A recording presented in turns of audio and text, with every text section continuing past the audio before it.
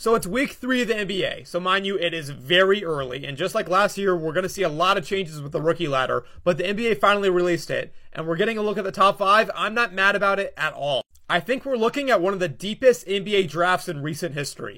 I think there's a lot of contention for this number 5 spot. I think Lively is a good fit. That's probably who I would have. But if you went Cason Wallace, who's been having an amazing season efficiency-wise. Another player, Marcus Sasser, having an amazing season efficiency-wise, averaging almost 59% from three-point. Now, obviously, with this top 5, you're going to see a lot of minutes played. But even if we go down the ladder, there's a lot of rookies that are getting big boy minutes.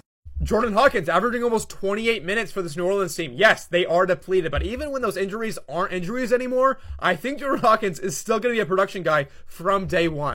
Bila Coulibaly, a guard that was labeled as raw as you can get in the NBA draft, Victor Wembanyama's teammate in France, is averaging a good 24 minutes for the Washington Wizards. Jaime Jaquez Jr. for a contending Miami team is averaging almost 18 minutes per game. Like, this is kind of unheard of with these guys that are taken in the late first round, early second round. It's really cool to see.